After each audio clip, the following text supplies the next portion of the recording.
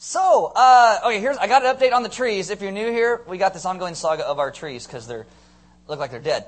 We had a tree guy come in this morning to the place where we got our trees, and he came in and said they're actually coming back. There's new growth on both of them. Woo! We just got to live through the way they look right now. I'm sure Luke at some point is going to want to pull those out and whack people with them because they're like, Japanese sticks of some sort. If you are new to Element and you've been coming for just a little bit, or maybe longer, but don't really know a whole lot of people, we're going to do a new to ECC party. In the back, right through those doors, there's a sign up on that. We haven't picked the date. It's going to be in March sometime, either a Friday night or a Saturday. And, my wife and I'll be there. Some of the deacons and elders will be there. And you can come if you'd like. You can ask us any questions you want. We can hang out and talk and crack jokes. And you can make fun of me all you want. I really don't care. And it'll be a great time to get to know each other. So if you would like to do that, there's a sign-up sheet in the back. You should come, get to know us. Maybe you'll run away screaming because we're just so weird. As part, to become a member at Element, we are a church that actually has a membership. And we do that because when people become members, we believe that the members of Element are the main body of ministers. We are what is called a missional church. We believe that every single person alive that calls themselves a believer is supposed to be living as a missionary in the culture where you're at. For most of us, that means that we live in Santa Maria or some suburb of Santa Maria, and we live here and we dress the way our culture, we eat the food our culture does, we dress and eat and watch sometimes the same TV shows they do, and we connect and interact with this culture. So we are a missionary in the culture in which we live. Missionaries are not just people that are sent overseas to, God knows where, that eats all kinds of nasty food. We are all missionaries. We are all called to live a certain way. And so we believe that the main body of ministers at Element are actually the members. And so we do a membership class. Our membership class is actually 7 weeks long. And there are certain basic things that we think people who call themselves believers or members of Element and call themselves believers should know. And so basically, through the 7-week class, you're going to get some basic theology. We're going to start with the first week, cover Scripture. How we got Scriptures, the Scriptures the way we did, why we trust them as authoritative. Why, if you read the Da Vinci Code, it's full of garbage because he doesn't know history. It's the Scriptures, why we got them, why we trust them, why we use them as the rule for our life and faith. And so that's our first week. The second week is all about God. The third week is about creation and sin. The fourth week is about salvation. And we talk about gifts. The very last week we talk about what a missional church actually is. And so it's a 7-week class. You can come. We go through this. You can ask any questions you want as we go through it. Maybe some stuff will come up. Maybe you got some questions that you've never had answered, but you thought, this is a good one. We'll bring that with you. You don't have to even want to become a member to go to the class. You can just come and hang out for it because we just like having you there. If you have people that aren't Christians that are friends of yours and they don't know anything about Christianity, you can bring them with you too, and we'll talk to them. Well, this is a long intro for this thing. So, March 2nd, we're going to do it on Monday nights. We've been doing it I try to pick a different night each time we do it. So this one's going to be on Monday, start at 6 p.m., so that I can get to my softball game and not miss the whole thing. Yes. Yeah. You got to have somebody that's like comic relief on the field, right? That's right, I did. So anyway, you don't sign up for it. You can just show up. It'll be here March 2nd, 6 p.m. That Monday night is where it starts. I'll remind you every week until we actually start it. If you miss one or can't even make the first one, you can go to our website. You can download the actual message of it and listen to it and then come to the next one if you need to miss one. Lastly, and this is just so bizarre. I don't even know why I'm telling half you guys this, but apparently somebody asked me to, and I said, okay. Somebody from Element that comes here went to Cafe Diem, which is the coffee shop that's up here on Betaravia, right? Okay. Used to be Hunter's Landing, right? Apparently there's an anchor out front, okay? And somebody that goes here went there and said, hi, I'm from Element, can I have the anchor? Because I guess they're getting rid of it.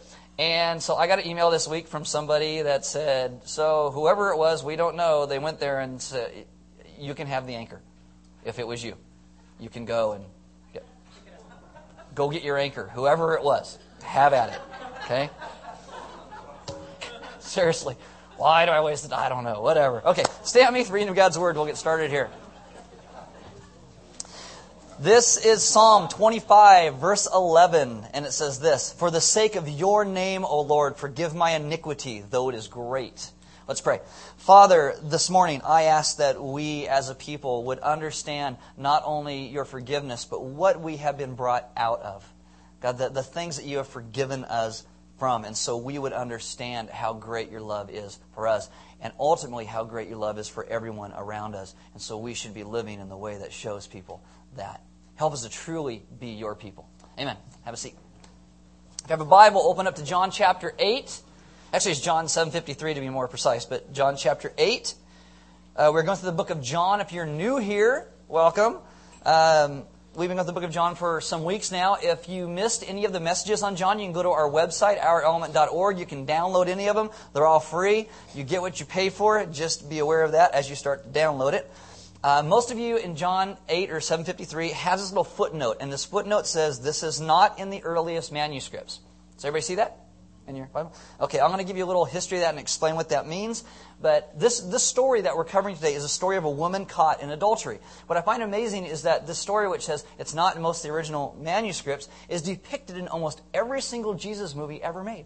Even The Passion, which is the last 12 hours of Jesus' life, Mel Gibson found a way to take this story and put it into the movie.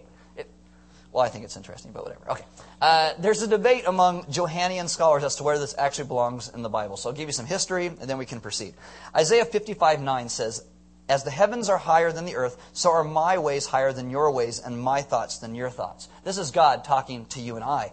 God is so much higher than us that it is impossible for us to try and figure Him out. Though people have tried. You go into sleep deprivation tanks or sensory deprivation tanks, and they take drugs or science or theology. Everybody's trying to figure out who God is.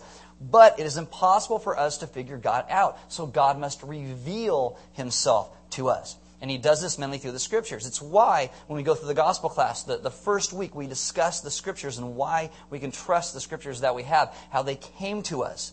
And the Bibles that you guys have in your hands can be trusted. Why we do that? Because it's very important. Because after you figure Scripture, you got to figure out then what does Scripture say about God and us and everything else that comes after that. God reveals Himself to one of His servants. And then one of these servants takes and begin to write down what God says. And so as they write this down, God says these things, it goes down. 2 Timothy 3:16 says, all Scripture is God-breathed.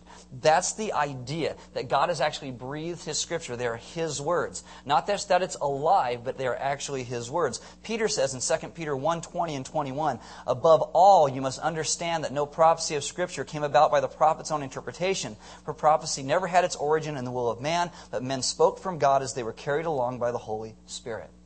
So you have revelation. God reveals Himself. He inspires these people. They write this down. And after these guys write this down, other people hear about it. God spoke. Well, what did God say? I want to know what God said. So they begin to transmit that. They make copies, and they can get those up to other people so other people can read what God said. Then other people in other languages want to know what God said. And so you translate that into languages of unknown people. And then with the translation, we take and we interpret and we apply it to our lives so we know how to live out the Scriptures. And it all starts with God's thoughts written down by His servants. Now, some people come and they say, well, we shouldn't trust the manuscripts or the copies because they're copies. We can't trust those. We call these people New York Times bestsellers on the fiction list is who these people are. Anybody have a book at home? Any book whatsoever? What's this on? Anybody got a book? Everybody got a book, right? Some book of some sort at home. Anybody ever bought a car? You got a manual in the glove box? Okay, everybody got a book. Okay, that's as good. That's a copy. That's a copy. Nobody has to. Everybody reads off of copies. Harry Potter's like one of the best-selling books like ever. Every single Harry Potter book sold, copy. Okay? It's all copies. The Old and New Testament rabbis, they would teach off of copies. Jesus taught off of copies, and He treated it as authoritative, and so should we. The section we look at today does not show up in the earliest manuscripts. It appears in the 200s. So people wonder, well, should it be there? Why don't the early texts show it? Do we even go in and put it back in? Why do we include that? I'll give you two explanations. The first one is this. There's a guy named Jerome. Jerome was an early church father. He was one of the first Bible translators. Takes Hebrew and Greek, and what he does, he creates out of these a translation called the Latin Vulgate. Now, this Latin Vulgate was a translation for the people of the day, so they could read it in Latin. Latin's taking over the world. I'm going to be really unpolitically correct here, but just to say this, it's kind of like how Spanish takes over California and the bottom half of the United States. It's that kind of thing. You take it, you translate it so they can read it in their own language. So he makes this translation. The King James Version of the Bible is translated out of the Latin Vulgate. If you have an NIV or a New American Standard or an English Standard Version, those are actually translated out of Greek and Hebrew manuscripts, and so it's actually a little better of a translation. But Jerome, when he makes his translation between 382 and 400, he included this section in his translation. Probably because he believed it was a truthful portrayal of an event that did occur. There is no debated doctrine in this. There's no contention. It's completely in line with the character of Christ. The second one is this. You have Augustine, also an earlier church father. He infers that in the early church there was a lot of adultery. Now, you have the Roman Empire. Okay, the Roman Empire is pretty pagan. I know some of people are like, I'd love to live in the Roman Empire. And that's because you went to a frat party with a toga. That's not the Roman Empire. Okay. The Roman Empire is completely pagan. And so there's people who are married, and it was almost natural that you're going to be sleeping, doing somebody else, and so the church comes along, it's taken over the Roman Empire. And it's a slow ship to turn. And so they come in, and it's like, hey, you're committing adultery. Don't do that. And some people, Augustine infers, would look at this section of Scripture and go, oh, well, Jesus said it was okay. And rather than going, no, that's not what Jesus said, some copyists began to take it out because they didn't want to have to deal with the issue. And then later they realized, I guess we shouldn't really jack with Scripture, and we should interpret it right, and they put it back in. Now, all this to say that I actually think this section should be in there. I think, again, some people pulled it out and then realized, we shouldn't do that, and they put it back in. So here we go with the section. I'm going to be. This is very practical today. Very practical. I will try and slow down to go through it a little slower. This is about adultery and judgment and being caught in the act. In the act. People in our society, even today, they get lost. They get hurt a lot. Some people get dumped. They get fired. They get chewed out. And most of the lifelines that we will begin to offer to other people are the words that we share. In Romans 15:7, Paul says, accept one another then just as Christ accepted you in order to bring praise to God. Well, what does it mean to accept somebody? Does it mean we accept the sin? Well, no. But accepting somebody is to recognize that it's a very good thing that they are alive. God created them for a purpose. And it's a good thing they're alive. When someone accepts you, you know how that feels. You're like, yeah, you know that feeling. Acceptance means you want the best for someone's soul no matter what they've done. You want the best. And so John 8 is the story. You get three groups of people in here. You get one who is this group of men who are supposed to offer these words of hope out of the Scriptures. They are teachers of the law. So they're supposed to offer these words of hope and healing to bring people to the place they're supposed to be. But they forgot that in wanting just to kill and go after Jesus. You have a second person in the story. It's the story of a woman who maybe at one time in her life was an excited bride. She maybe has a husband who really loves her, probably dreams of raising a family someday. But maybe things don't turn out the way that she plans. It's her fault. She makes some decisions. It could be a little bit of her husband's for pushing her in a bad direction. It could be both. But she meets another man that notices her, that says words to her, that speaks into her. And the third is the story of Jesus, who is always the hero of the story, and Jesus who keeps searching for what he treasures most, and that is his people. Words are a very powerful thing for people with broken hearts. Deborah Tinnen, she writes this. She says, my great-aunt, for many years a widow, fell in love when she was in her 70s. Obese, balding, her hands and legs misshapen by arthritis, she did not fit the stereotype of a woman romantically loved. But she was, by a man also in his 70s who lived in a nursing home. In trying to tell me what this relationship meant to her, my great-aunt told of a conversation. One evening she had had dinner out with her friends. When she returned home, her male friend called. She told him about the dinner. He listened with interest and asked her, what did you wear? When she told me this, she began to cry. Do you know how many years it's been since anyone asked me what I wore? I mean, these are words, lifeline, love. Do you see how This woman in the story today, maybe she found a man who seemed to care, who said, what did you wear? I'm really interested. Could have started innocent until she crosses the line. Maybe there's a touch. And that touch lingers just a little bit too long. Maybe there's a sharing of a secret she shouldn't share. Maybe there's a confidence with their spouse that she just shares with this other person. And maybe she doesn't notice, but she chooses to do certain things. And she started, I think at that point, she maybe starts to cross other lines as well until it becomes a full-blown affair in her life. And as long as this affair remains a secret, then she can live in two different worlds. When she's in one, she doesn't have to really pretend or think about the other one. It's like, that doesn't really exist. She doesn't have to think about what this is going to do to her kids. She doesn't have to think about what this is going to do to her family, to the church or temple that she attends. She doesn't think of how this is going to damage her soul. But it was, because sin unchecked always leads to more sin. She probably used to be a truthful person. And then the first time she lied to her husband about, where are you going? What are you doing? When are you going to be back? And she lies. She says, oh, I'm doing this or that. And maybe he goes, are you sure? And she probably thinks, oh, he knows. I'm found out. But he didn't. So she continues to lie. And then she begins to become very hard to the lies because she becomes a liar. Maybe the first time after she goes to church or to temple, after she commits adultery, she's sure everybody can see the guilt. God's going to send a lightning bolt down and hope nobody's sitting too close because, boom, we're all gone because God's going to send a lightning bolt and we're all just done. But none came. None comes. So now she probably doesn't think about God very much at all either. She's become a hypocrite. She doesn't notice what is really happening to her soul. And then there's this fateful night. You don't know how many times she's been with this guy, but she is with the man. And the door swings wide open, and there are men waiting outside. They are watching. And she screams. She probably begs for mercy. She cries out. She wishes she can go back to the very first time she crossed that first line and say, man, I don't want to stop. Don't do this. This is only leading to bad places. But she can't. It's a lot actually like the fall and Adam and Eve. Because in the fall, as soon as God shows them, they realize they're naked and there's sin.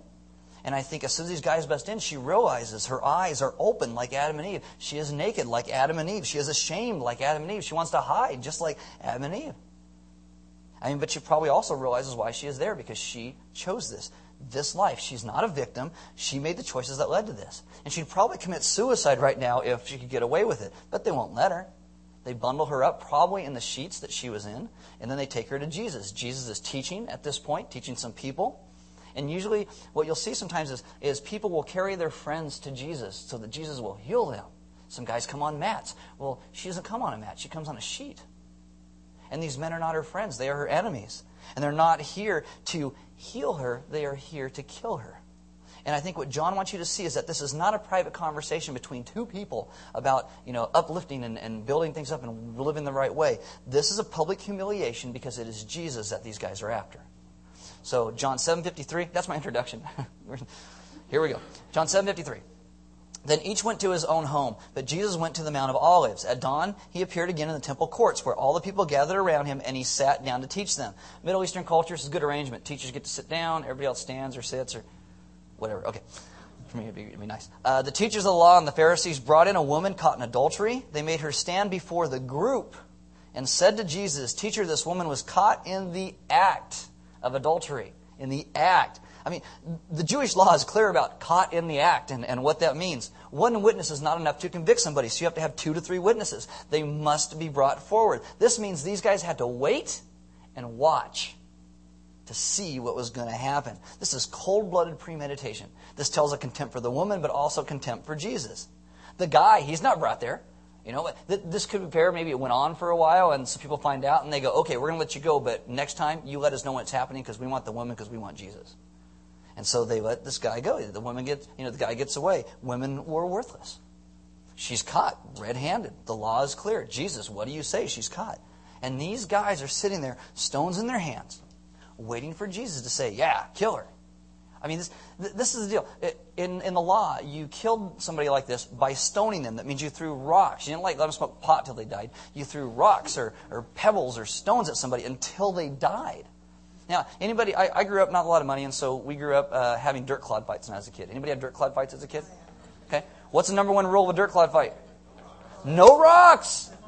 Why? Because they hurt. Exactly. That's how you would die. Stoning, rocks at you till you were dead. And that's what these guys are waiting for. They're waiting for Jesus just to say, go. They have stones ready. And here's the question for you and I. Have your hands ever held a stone? Have you ever held a stone?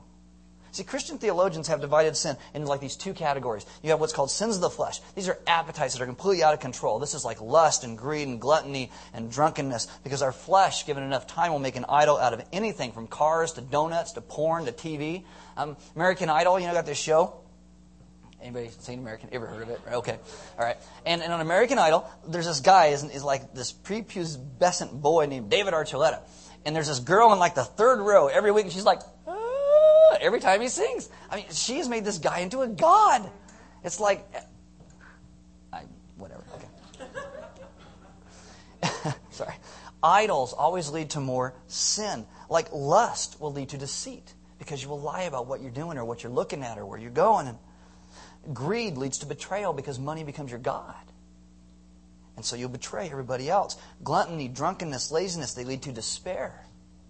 Sins of the flesh. And then you have sins of the spirit. These have less to do with biology, more to do with our soul. This is like pride and arrogance and self-righteousness and judgmentalism. They don't provoke as much gossip as, sins of the flesh, but they're just as deadly because they're overlooked. If a pastor leaves a church for moral reasons, it's usually not because they were arrogant, right? It's usually for something, bad. Churches are not scandalized by arrogance, although I think they're known by it. But Jesus was scandalized by it. Jesus hated self-righteousness and this hypocrisy and this pride and this arrogance and this judgmentalism. If you read through some of the stories in Scripture, you'll see the stories of like a prodigal son. And he leaves and squanders his dad's money on wild living. And then he comes back. You have a woman who is sinful and she cries on Jesus' feet and she anoints her feet with her hair or with her tears and then wipes it down with her hair. And you see this woman in the story. With people with sins of the flesh, when they get busted, they know they're in big trouble because it's there for everybody to see. But you have sins of the Spirit. And we think that we can go around with these sins of the Spirit inside of us, and we think it's possible to love God and yet despise people, and no one sees it. Nobody really calls us on it. People with sins of the Spirit, they act like they're very holy and very religious, but sin cripples the ability for us to love others, which almost makes sins of the Spirit the most destructive of all. We're scandalized by sins of the flesh, but Jesus was scandalized by sins of the Spirit. C.S. Lewis writes this.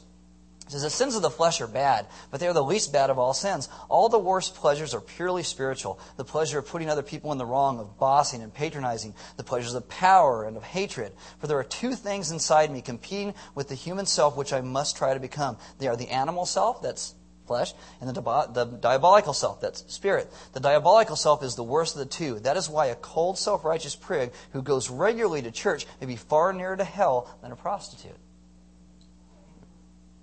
I mean, do you think that when these guys started out to learn, Moses and the law, they started the pursuit to be a teacher of the law, they were filled with hatred and malice? Do you think they were like, I'm going to study Moses because that'll help me really condemn people better? No, they didn't. They were motivated by love. They wanted to learn. They wanted to know about God and the precepts for their lives. But their learning began to fill them with pride. Their lifestyle, because they followed God and they lived differently, all of a sudden it made them have contempt for those who were weaker and didn't live the same way that they were living. It's kind of like this. Have you ever drive in South Central Los Angeles? Okay. You're driving up in South Central Los Angeles, you will drive by a crack hoe. Okay? And when you do, it's like, you can't miss them. And you got a light, you're like, oh, dear God, please let them knock on my window. And what's the first thing we do with the crack hoe? We go, oh, it's a crack hoe. Right? And we're like, dear God, and we don't even think twice about, what? Jesus wants the best for this person's soul as well. We just think, please God, don't let him knock on my window. Not that you would give them money because they go buy crack and that's not good. But we don't even think twice as we leave. We just think, thank God I'm out of there. We don't even think twice about saying, God wants the best for this person's soul as well. See, people with sins of the Spirit, sometimes we don't even have a clue that they're there, and yet we go through life with a stone in hand. I will be totally honest with you. This is me. Sometimes I don't even notice it, and I have judgmental thoughts. I drive by some of the homeless guys on the side of the road, and I'm like, give me money for food. They don't want money for beer. You should get a job and go buy your own beer if you want beer. And all of a sudden, and my thoughts don't even think of, Jesus wants the best for this. I just think, homeless guy with a sign, go do something else. I get judgmental thoughts. I have a superior attitude. I think I'm better than that person. I got a job. I'm driving a car. I work really hard. I have friends who work really hard, and all of a sudden, this guy's probably making more money than my friends, working really hard at their jobs. I got impatient words. I have bitter resentment. If we see people and we are not moved to compassion, we are not about wanting the best for someone's soul. We are all here. I mean, do you ever wonder why it seems like so many churches produce people who are stone throwers? I think a lot of churches, they don't really laugh that much, unless it's really like at other people. A lot of churches, they just live in pride a lot. They don't have joy unless it's in passing judgment on other people. I love to do weddings. Okay, weddings are so much fun. You can go to and do a wedding and totally mess it up. I mean, one time I go, seriously, and everybody's happy because it's a happy day. I went and did this wedding one time, and I was really sick. I had a cold. One of my friends goes, "Hey, here, take this cold medicine." Did not realize it was prescription cold medicine. So I show up to this wedding, and I'm just doped up. And I show up, and we're like doing the wedding, and I'm like, "Woo," and I say the wrong name for the bride, because I'm just like, "Woo," everybody's cool. It's fine. It's like, I can't remember what her name was, and she goes, and I go, "What?" And she goes, and I go, I say it, But, sorry. You screw up a wedding, it's okay. Everybody's happy. It's a happy day, right? You screw up a funeral, it's just over, okay? Because you can't talk to them the next day and go, "Dude, I'm really sorry," because it doesn't work like that. So I was doing this wedding in Napomo a while ago, up in the foothills. And it was this couple. Somebody knew me that knew them and said, "Hey, will you do their wedding?" I said, "Sure." They said, "Because if I don't do it, they're going to go adjust of the peace." And I go, "Oh, no. And so I got to meet with them once before the wedding because I like to meet with people because if they ever have a problem, they come back and talk to me. And hopefully, don't just give up on this. This is a sacred union. Let's find a way to work through some of your issues." So I got to meet with them, and so I show up to do this wedding, and they're all like, cowboyed out. I was going to say redneck, but that's just kind of offensive. So they're all kind of cowboyed out. And so I show up for the wedding, and they're just by the truckload. They're unloading cases of Bud Light. Just tell you how this is going to go. And so I get there. I do the wedding, and after the wedding, I'm walking through the house, big house, and this guy starts walking towards me across the room. Now I've noticed this guy. He's got this like straw brim hat on. Looks very, holy. And I noticed him because he sat on this table with this group of people on the side of the room, and they stayed away from everybody else. And I instantly go, "Oh, that's the religious people." Because they sit over on the side. And what they do is they don't want to get too close to it because that sin might just fall over on them or something. So they stay away from everybody, and they hide over in the corner. "Oh, my goodness, I might get something on me. I don't want that to happen." And so he comes walking towards me. I'm like, "Okay, here we go." And he shows up, and he says, "How you doing, Pastor?" And I go, "Okay. Fine. How you doing?" And he goes, "I'm really sorry about this." And I go, "About what?" I said, "Light beer? You shouldn't be sorry about the light beer. Light beer is awful. Why would you want to drink that?" Which just kind of set the tone, about where this. And he goes, "What? No, I mean about all the wild people who are here." And I go, "Dude, seriously, nobody's drunk. Everybody's having a good time. This is a great day to throw a party. I don't know why you guys are sitting over there like you should be over there talking to everybody else." He's yeah, that was it. We were done. But Christians, we seem to have this religious and holier they're at, and we've got to, we can't connect with those people because, oh my goodness, what's going to happen? This is really interesting when it comes to people who have problems in their marriages. People go to a church and you're like, "Oh, I got to get it all figured out and straightened out for it." Let me ask you a question. Who in here is married? Raise your hand. Okay. Leave it up. Come on. Okay. Now, put your hand down if you have never fought with your spouse. See? Everybody. Okay, you can put them down now. Okay? Everybody's in the same boat. I mean, you show up to church and someone's like in the parking lot and they're in an argument, and you walk in and go, "Man, I'm glad I'm not married to him." And seriously, people are like, probably they're glad I'm not married to you. My wife, we get in some fights sometimes, because I'm normal. And so we fight, and my wife will look at me and she'll be like, and she'll start laughing at me. I'm like, "Don't laugh at me, I'm mad," She just laughs at me, which I think is great. But all too often we look at people and think, "Oh, look, they got problems. There must be something wrong." Everybody's got issues. Everybody. And when we get these judgmental attitudes about other people and we think that we're not in the same boat, we are. We are all in that same boat. I thought I crack a joke up here every once in a while where I say an unacceptable word and people get really mad at me. We all have this code, and it's like someone crosses a line or they violate our code, and then we pick up our stones, and we hold them and we're ready to throw them. I mean, this woman, it's like, "Oh, she's caught in adultery. Did you hear? What a shame. Oh, her poor kids. Oh, they act so concerned, but inside they're just seething. It's like, "Oh, I never liked her anyway. She's more attractive than me. We got the same genes, and her butt looks way better than mine." Yeah?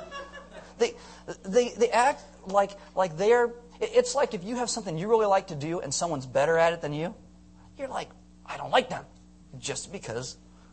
Philip Yancey wrote a book called "What's So Amazing About Grace?" And he writes this in the book. He says, "A prostitute came to me in wretched straits, homeless, sick, and able to buy food for her 2-year-old daughter. Through sobs and tears, she told me she had been renting out her daughter, 2 years old, to men interested in kinky sex. She made more renting out her daughter for an hour than she could earn on her own in a whole night. She says she had to do it to support her own drug habit. He goes, I can hardly bear hearing this sordid story. At last, I asked if she had ever thought of going to a church for help. And I will never forget the look of pure, naive shock that crossed her face. Church, she cried. Why would I ever go there? I was already feeling terrible about myself. They just make me feel worse. See, it's amazing. In ancient times, women like this would run to Jesus. Jesus wouldn't condone the sin at all.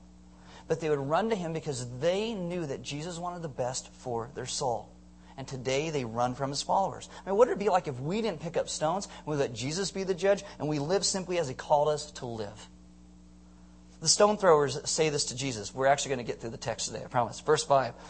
It says, in the law, Moses commanded us to stone such women. Now what do you say? They were using this question as a trap in order to have a basis for accusing him. But Jesus bent down and started to write on the ground with his finger. I go, what do you say? And Jesus does this bizarre thing. It's like, what do you say? And he goes,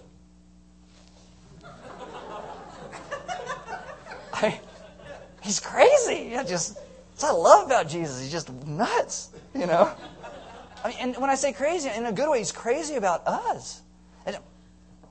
So he bends down, he starts to write on the ground. It's the only place in Scripture where Jesus is actually ever shown to write. We don't know what he's writing, but apparently it's bothering the stone throwers.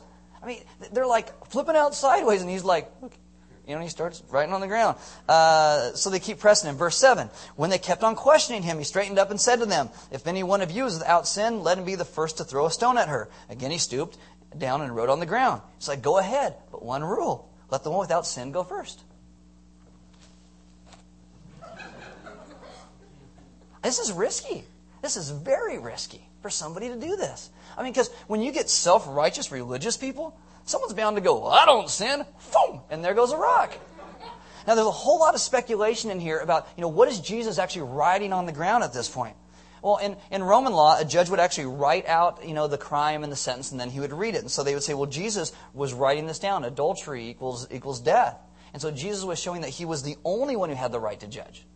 Other people say, no, he probably wrote the 10 Commandments. Don't commit adultery and stuff like that. Some people think he's just doodling. That's what I would do. I'd be like, I can make a happy face. And that's about all I got. Okay, I got a happy face. And one idea goes back to the 5th century that says that Jesus was writing the sins of the leaders of that group. So, it's like watching out the window longer than he had to get a glimpse of her boobs. Watching a little too long because you like the peep show. Or setting someone up in order for them to be killed. Whatever he is writing, he confronts them with this decision. Pass judgment, but you have to be sinless. Which makes us realize that fallen people are in no position to throw stones at other people. What I really like, if Jesus is actually writing down their sins, it's on sand. And it's easily erased. And this amazing thing happens in verse 9. It says, at this, those who heard began to go away one at a time, the older ones first, until only Jesus was left, with the woman still standing there. So someone drops their stone, then someone else, and the older, the wiser ones actually leave first. Maybe their hearts melt a little bit. Maybe they remember what it's like to need forgiveness themselves. Philip Yancey, he says, in the group there were 2 categories. Sinners, the woman, and righteous, the men. Yet Jesus, in one set of words, replaces the 2 categories with 2 of his own. Sinners who admit and sinners who deny. Because we have all fallen short of the glory of God. And when we look at a passage like this, typically people think, well, I'm like the woman, I'm a victim. Or I'm like Jesus, I'm just holy and everything. You know what we're supposed to see ourselves as? The men. We are just like the men in this story.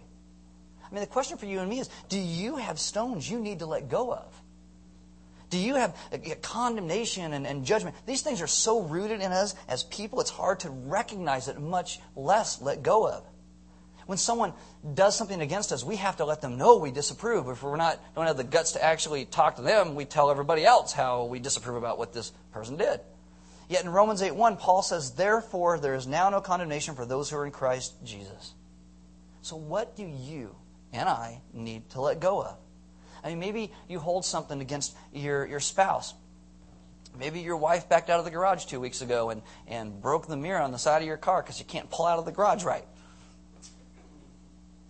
Or that's just me.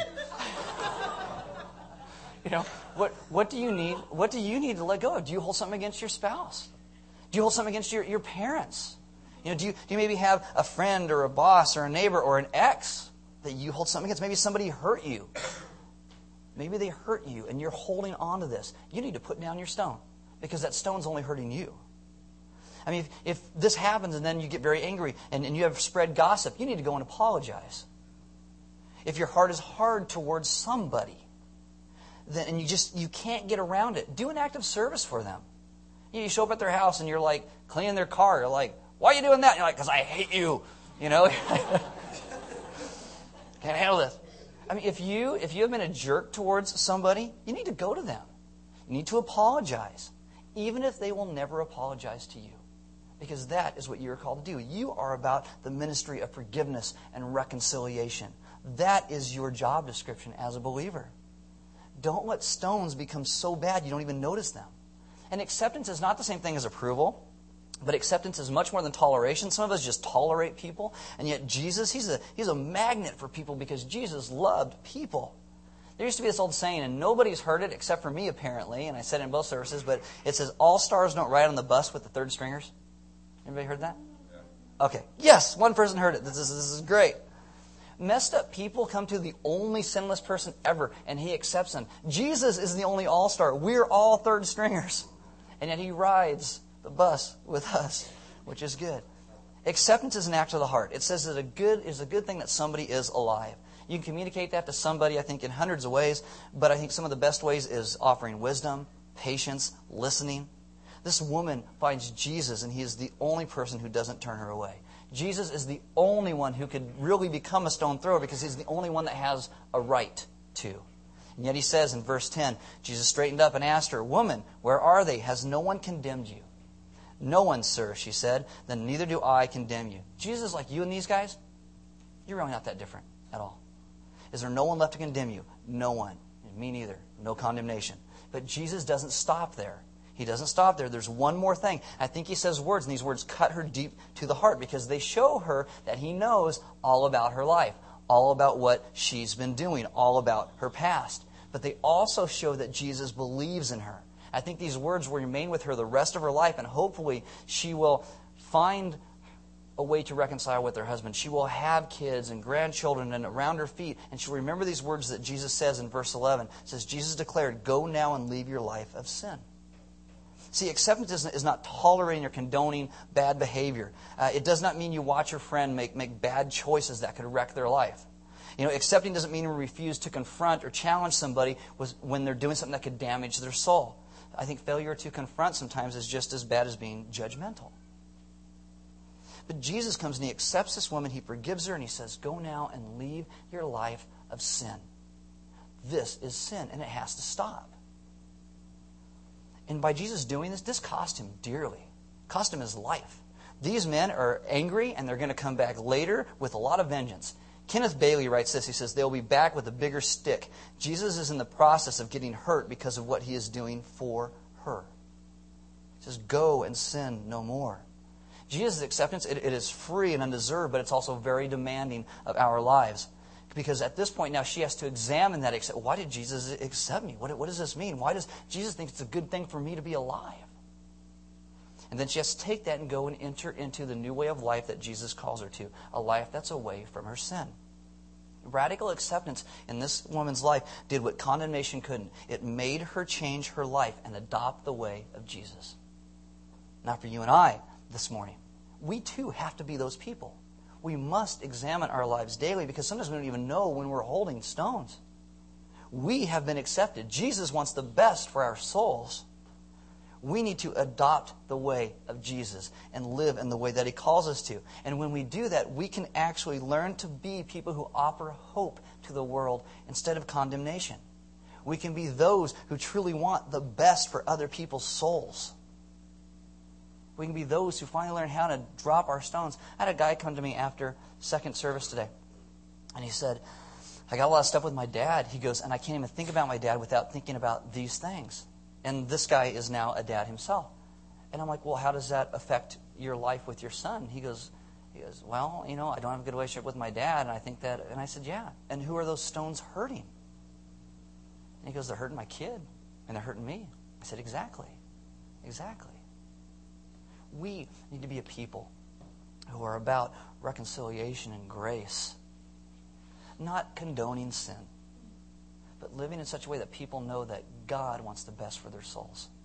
And He has given us that ministry to people to let them know that. That's why we come to communion every single week, because communion is all about hope. I mean, these guys come back and they kill Jesus, and this is what communion represents. The cracker represents His body that was broken for us. And so when you take a piece of that cracker, you break it. Snap, like His body was broken. You dip it in the wine of the grape juice, which is representative of His blood that was shed for you and I. And then we take that, remember that gives us hope, because Jesus accepted us. He wiped us clean, forgave our sins, set us on a path so that we can now be about His business. And worship God through prayer. There'll be some elders and deacons in the back of the room. And if you have stones and you just can't let go of them, go pray with them. They love to pray with you about letting go of those stones. If you don't know Jesus and you're living in a place and you want to understand and know this radical acceptance that Jesus has of you, of wanting the best for your soul, then pray with them, because they'd love to introduce you to Him as well. The band's going to come back up.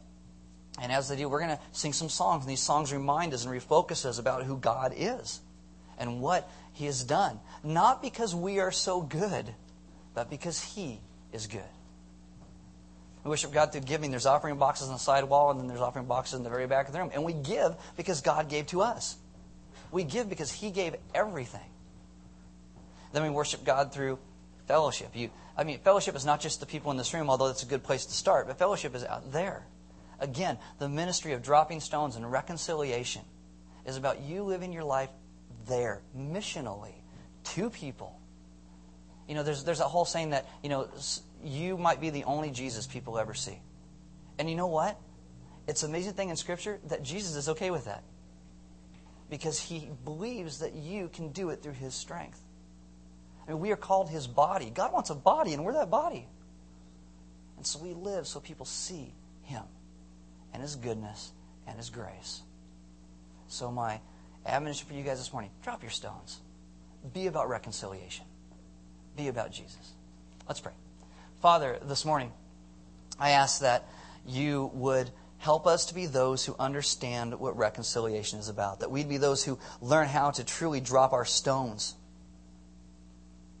and take up Your calling. God, I ask that You would, when we have those judgmental attitudes, when we have those thoughts and we have resentment against others, that You would help us to take a step back and remember that we have been forgiven just as much. Father, I ask that You would help us to let You be the judge, to let You be God, and that we would learn to truly live and walk in Your strength and Your hope, because You are good. And You've accepted and loved and forgiven us and steered us away from our lives of sin. Help us to believe in that radical acceptance of You, so we live reflecting Your light to this world. Amen.